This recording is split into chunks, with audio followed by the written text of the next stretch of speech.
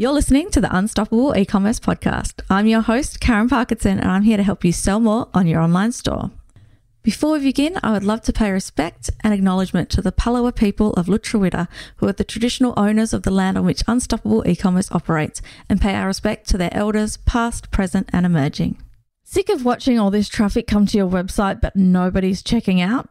In today's episode, we're talking all about how to turn those website visitors into customers.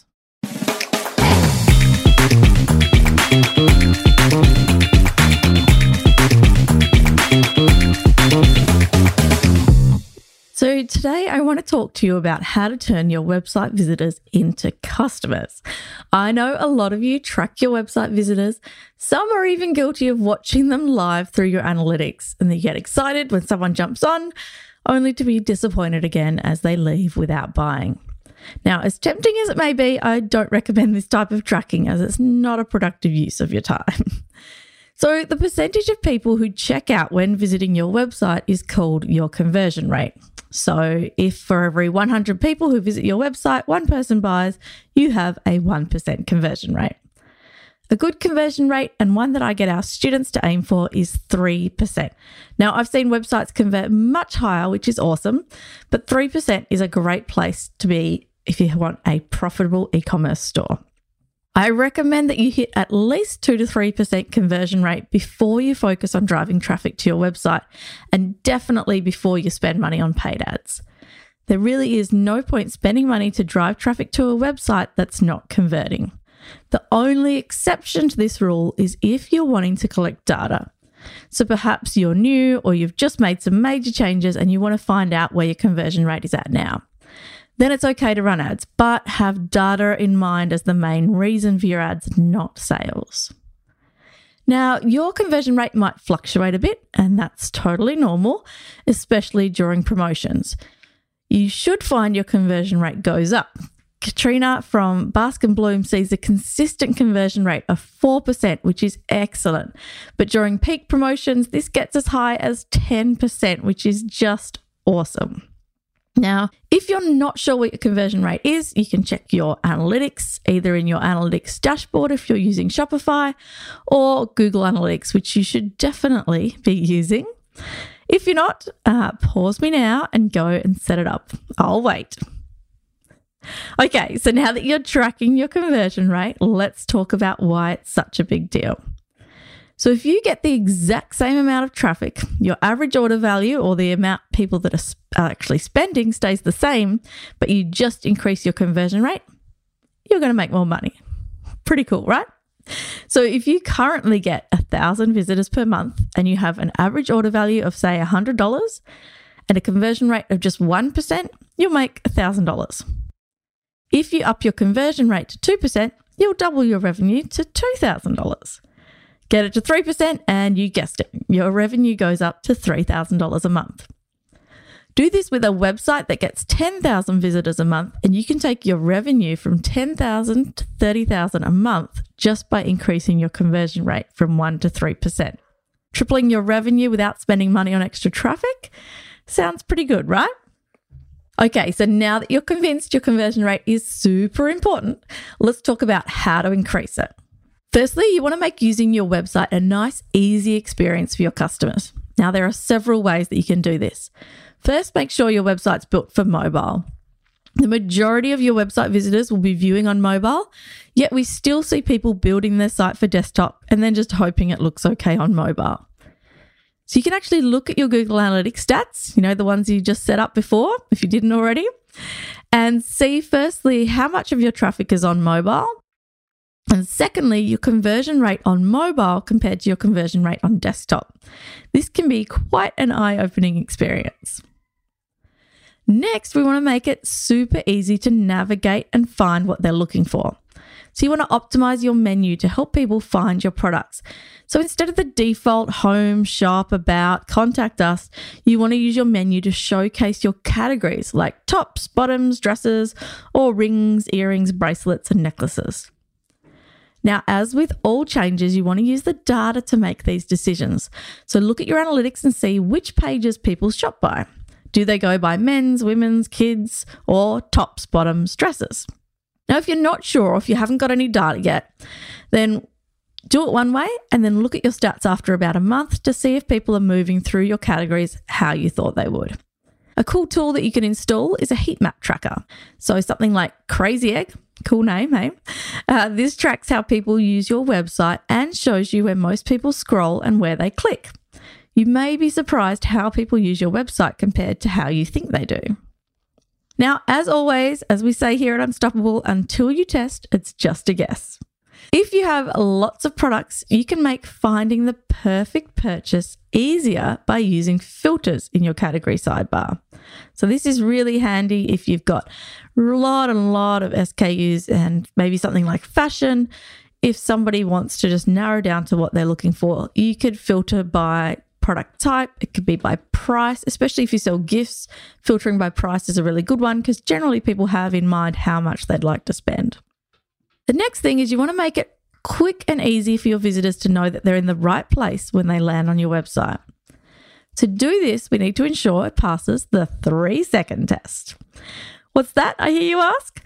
The 3-second test is a quick and easy test you can do to see if your website is doing its job. So show someone your website for just 3 seconds, no scrolling, just 3 seconds on your homepage above the fold. Then after 3 seconds, ask them 2 questions. What do you think I sell and who do you think it's for? Then if they get it right, great, you pass. But if they don't, you have some work to do.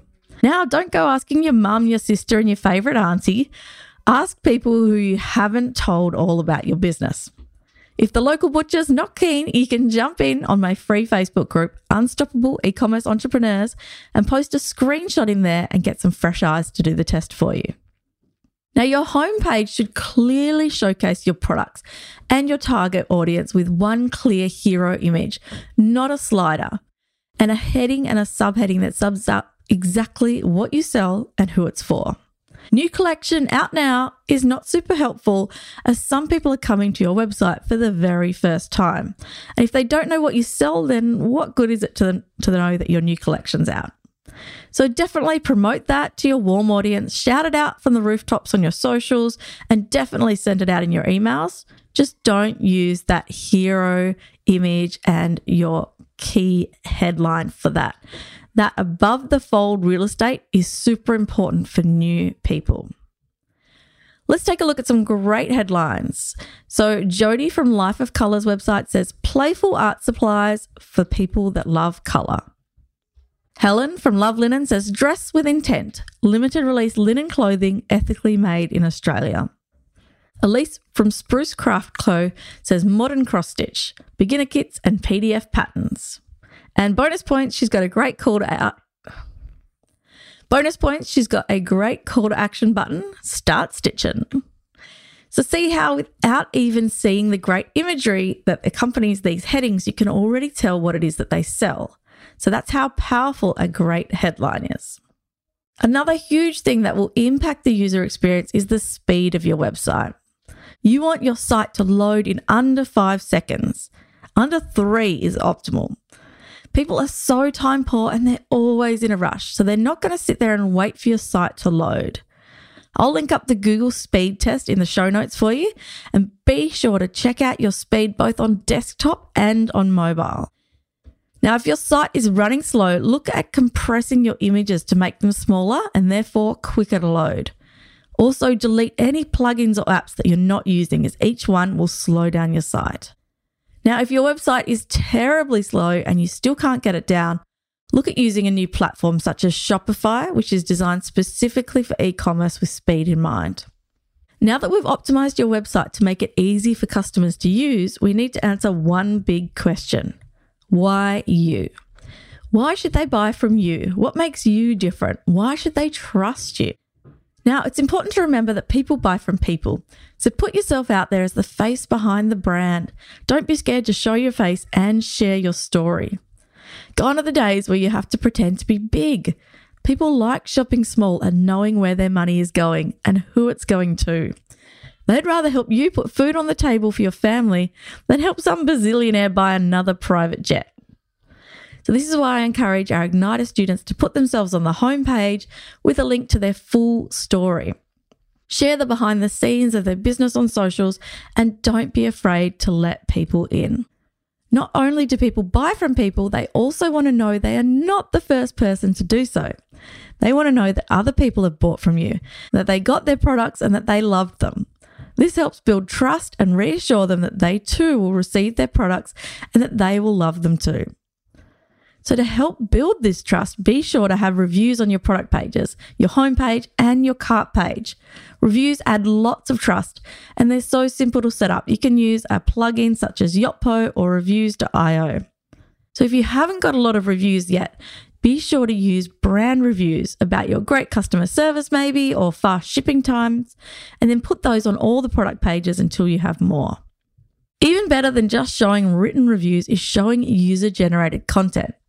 This is photos or videos taken by your customers of them with your products. So photos and videos are far more believable than just words. So user-generated content is gold for your website and your socials, and particularly on your product pages. So you can encourage user-generated content through a competition, or you can set up a review app to actually ask for photos when they leave a 5-star review. Visual icons are another great way to simply showcase key things about your business and to add trust. I recommend using these on your homepage and on your product pages. On your homepage, you want to highlight 3 to 4 things, not more, about your business, such as handmade, made in Australia, made from the tears of unicorns, whatever it is that makes your business special. You can also use icons on your product pages for things like vegan, cruelty-free, gluten-free if it's food products, anything, and also add trust around security, like letting them know that you've got a secure checkout. Using these things as visual icons makes them a lot easier for people to digest than just listing out a whole lot of text in your description. Next, and importantly, if you want people to trust you enough to buy your product, then you need to trust your product enough to offer an awesome guarantee. And when I say awesome, I mean awesome for the customer, not awesome for you. So you want to offer a really simple returns policy, not make them jump through a lot of hoops to send something back.